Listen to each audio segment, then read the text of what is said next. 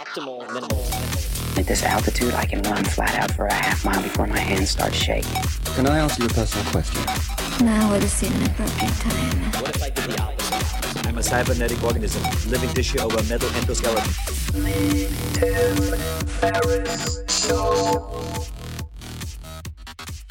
This episode is brought to you by Athletic Greens. I get asked all the time what I would take if I could only take one supplement.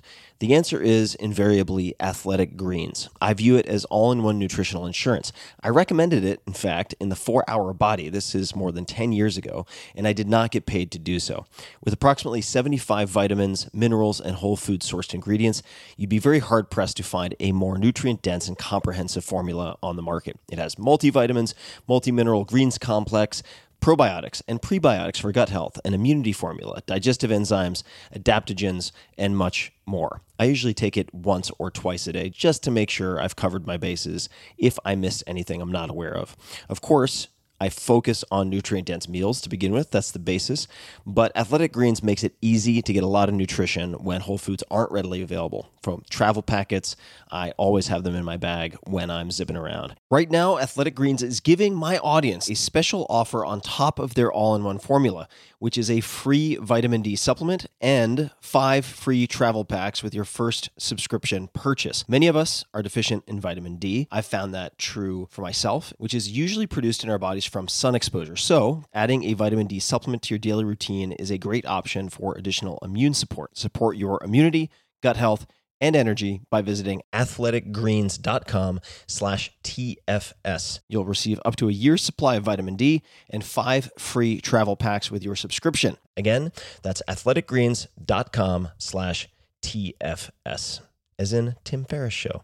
athleticgreens.com/TFS. With LinkedIn Jobs, we tap into a network of more than 1 billion professionals to help you find quality professionals quickly and easily for any role you need. Marketing wizards? Found them. Software engineers? Found. That project manager I could never seem to hire? And found. LinkedIn Jobs quickly matches your roles with candidates with the right skills and experience. In fact, 86% of small businesses get a qualified candidate within 24 hours. Post your first job for free and get started at linkedin.com/acquire. That's linkedin.com/acquire. Terms and conditions apply.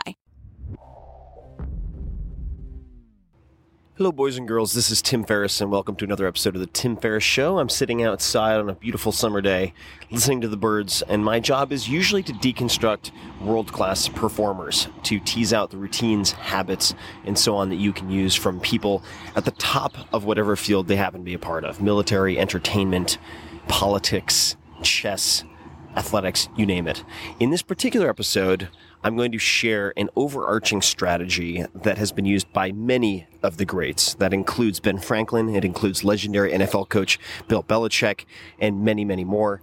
It is also how I built my network, how my first book hit the tipping point, how I became successful at angel investing, and the list goes on. Of course, if you're interested in the networking part of it, you can also read a blog post and listen to an episode titled How to Build a World-Class Network in Record Time. But that is additional credit. This time we're going to talk about the Canvas strategy. And there is some Latin pronunciation, just a few words in this episode, and I'm sure people will get their knickers in a twist about how to say things properly, but it could be anteambulo, it could be something else, and Ryan has done his homework. And I say Ryan because this is from the brand new book by Ryan Holiday, Ego is the Enemy. And you might recall that Ryan wrote The Obstacle is the Way, a collection of Stoic wisdom and principles and stories that was embraced by people at the highest levels of athletics. The Seahawks, the Patriots, managers, players. It just turned into a phenomenon that was covered by Sports Illustrated. I think Ego is the Enemy is just as good, if not better. I saw early editions of the manuscript and provided feedback. It is therefore the newest book in my book club. And there are only 8 or 9 books over the last few years that I've selected for this, and you can see all of them at audible.com/timsbooks.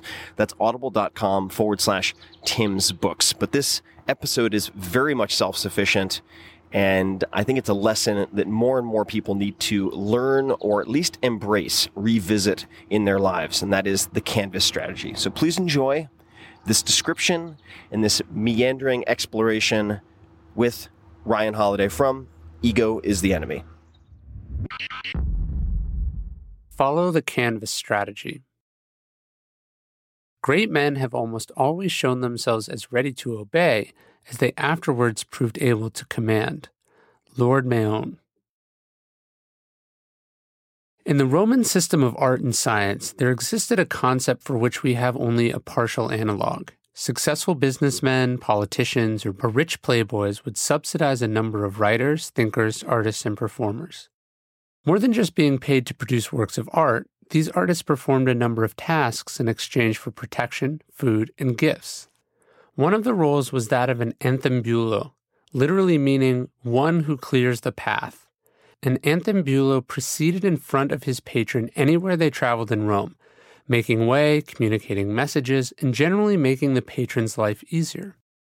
The famous epigrammist Martial fulfilled this role for many years, serving for a time under the patron Mela, a wealthy businessman and brother of the Stoic philosopher and political advisor Seneca. Born without a rich family, Martial also served under another businessman named Petulius.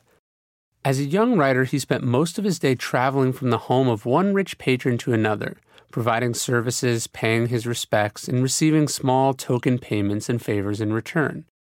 Here's the problem. Like most of us with our internships and entry-level positions, or later on publishers or bosses or clients, Martial absolutely hated every minute of it. He seemed to believe that this system somehow made him a slave. Aspiring to live like some country squire, like the patrons he serviced, Martial wanted money and an estate that was all his own. There, he dreamed, he could finally produce his works in peace and independence. As a result, his writing often drags with a hatred and bitterness about Rome's upper crust, from which he believed he was cruelly shunted aside. For all his impotent rage, what Martial couldn't see was that it was his unique position as an outsider to society that gave him such a fascinating insight into Roman culture that it survives to this day. Instead of being pained by such a system, what if he'd been able to come to terms with it? What if, gasp, he could have appreciated the opportunities it offered? Nope, it seemed to eat him up inside instead. It's a common attitude that transcends generations and societies. The angry, underappreciated genius is forced to do stuff she doesn't like for people she doesn't respect as she makes her way in the world. How dare they force me to grovel like this? The injustice, the waste. We see it in recent lawsuits in which interns sue their employers for pay. We see it in kids more willing to live at home with their parents than submit to something they're overqualified for. We see it in an inability to meet anyone else on their terms, an unwillingness to take a step back in order to potentially take several steps forward. I will not let them get one over on me. I'd rather we both have nothing instead. It's worth taking a look at the supposed indignities of serving someone else, because in reality, not only is the apprentice model responsible for some of the greatest art in the history of the world, everyone from Michelangelo to Leonardo da Vinci to Benjamin Franklin has been forced to navigate such a system. But if you're going to be the big deal you think you're going to be, isn't this a rather trivial imposition? When someone first gets a job or joins a new organization, he's often given this advice: make other people look good and you will do well. Keep your head down, they say, and serve your boss. Naturally, this is not what the kid who was chosen over all the other kids for the position wants to hear. It's not what a Harvard grad expects. After all, they got that degree precisely to avoid this supposed indignity. Let's flip it around so it doesn't seem so demeaning. It's not about kissing ass. It's not about making someone look good. It's about providing the support so that others can be good. The better wording for this advice is then, find canvases for other people to paint on. Be an anthembulo. Clear the path for people above you, and you will eventually create a path for yourself. When you're just starting out, we can be sure of a few fundamental realities. 1, you're not nearly as good or as important as you think you are. 2, you have an attitude that needs to be readjusted. 3, most of what you think you know, or most of what you learn in books or in school, is out of date or wrong. There's one fabulous way to work all of that out of your system. Attach yourself to people and organizations who are already successful and subsume your identity into theirs and move both forward simultaneously. It's certainly more glamorous to pursue your own glory, though hardly as effective. Obeisance is the way forward. That's the other side of this attitude. It reduces your ego at a critical time in your career, letting you absorb everything you can without the obstructions that block others' vision and progress. No one is endorsing sycophancy. Instead, it's about seeing what goes on from the inside and looking for opportunities for someone other than yourself. Remember that anthembulo means clearing the path, finding the direction someone already intended to head and helping them pack, freeing them up to focus on their strengths. In fact, making things better rather than simply looking as if you are. Many people know of Benjamin Franklin's famous letters written under names like Silence Dogwood. What a clever young prodigy, they think, and miss the most impressive part entirely. Franklin wrote those letters, submitted them by sliding them under the print shop door, and received absolutely no credit for them till much later in his life. In fact, it was his brother, the owner, who profited from their immense popularity, regularly running them on the front page of his newspaper. Franklin was playing the long game, though, learning how public opinion worked, generating awareness of what he believed in, crafting his style and tone and wit. It's a strategy he used time and again over in his career, once even publishing in his competitor's paper in order to undermine a third competitor. For Franklin saw the constant benefit in making other people look good and letting them take credit for your ideas. Bill Belichick, the 4-time Super Bowl winning head coach of the New England Patriots, made his way up the ranks of the NFL by loving and mastering the one part of the job that coaches disliked at the time, analyzing film. His first job in professional football for the Baltimore Colts was one he volunteered to take without pay, and his insights, which provided ammunition and critical strategies for the game, were attributed exclusively to the more senior coaches. He thrived on what was considered grunt work, asked for it, and strove to become the best at precisely what others thought they were too good for. He was like a sponge, taking it all in, listening to everything, one coach said. You gave him an assignment, and he disappeared into a room, and you didn't see him again until it was done, and then he wanted to do more, said another. As you can guess, Belichick started getting paid very soon. Before that, as a young high school player, he was so knowledgeable at the game that he functioned as sort of an assistant coach, even while playing the game. Belichick's father, himself an assistant football coach for Navy, taught him a critical lesson in football politics, that if he wanted to give his coach feedback or question a decision, he needed to do it in private and self-effacingly so as not to offend his superior. He learned how to be a rising star without threatening or alienating anyone. In other words, he'd mastered the canvas strategy. You can see how easily entitlement and a sense of superiority, the trappings of ego, would have made the accomplishments of either of these men impossible.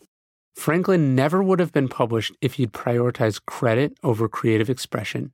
Indeed, when his brother found out, he literally beat him out of jealousy and anger. Belichick would have pissed off his coach and then probably been benched if he'd one-upped him in public.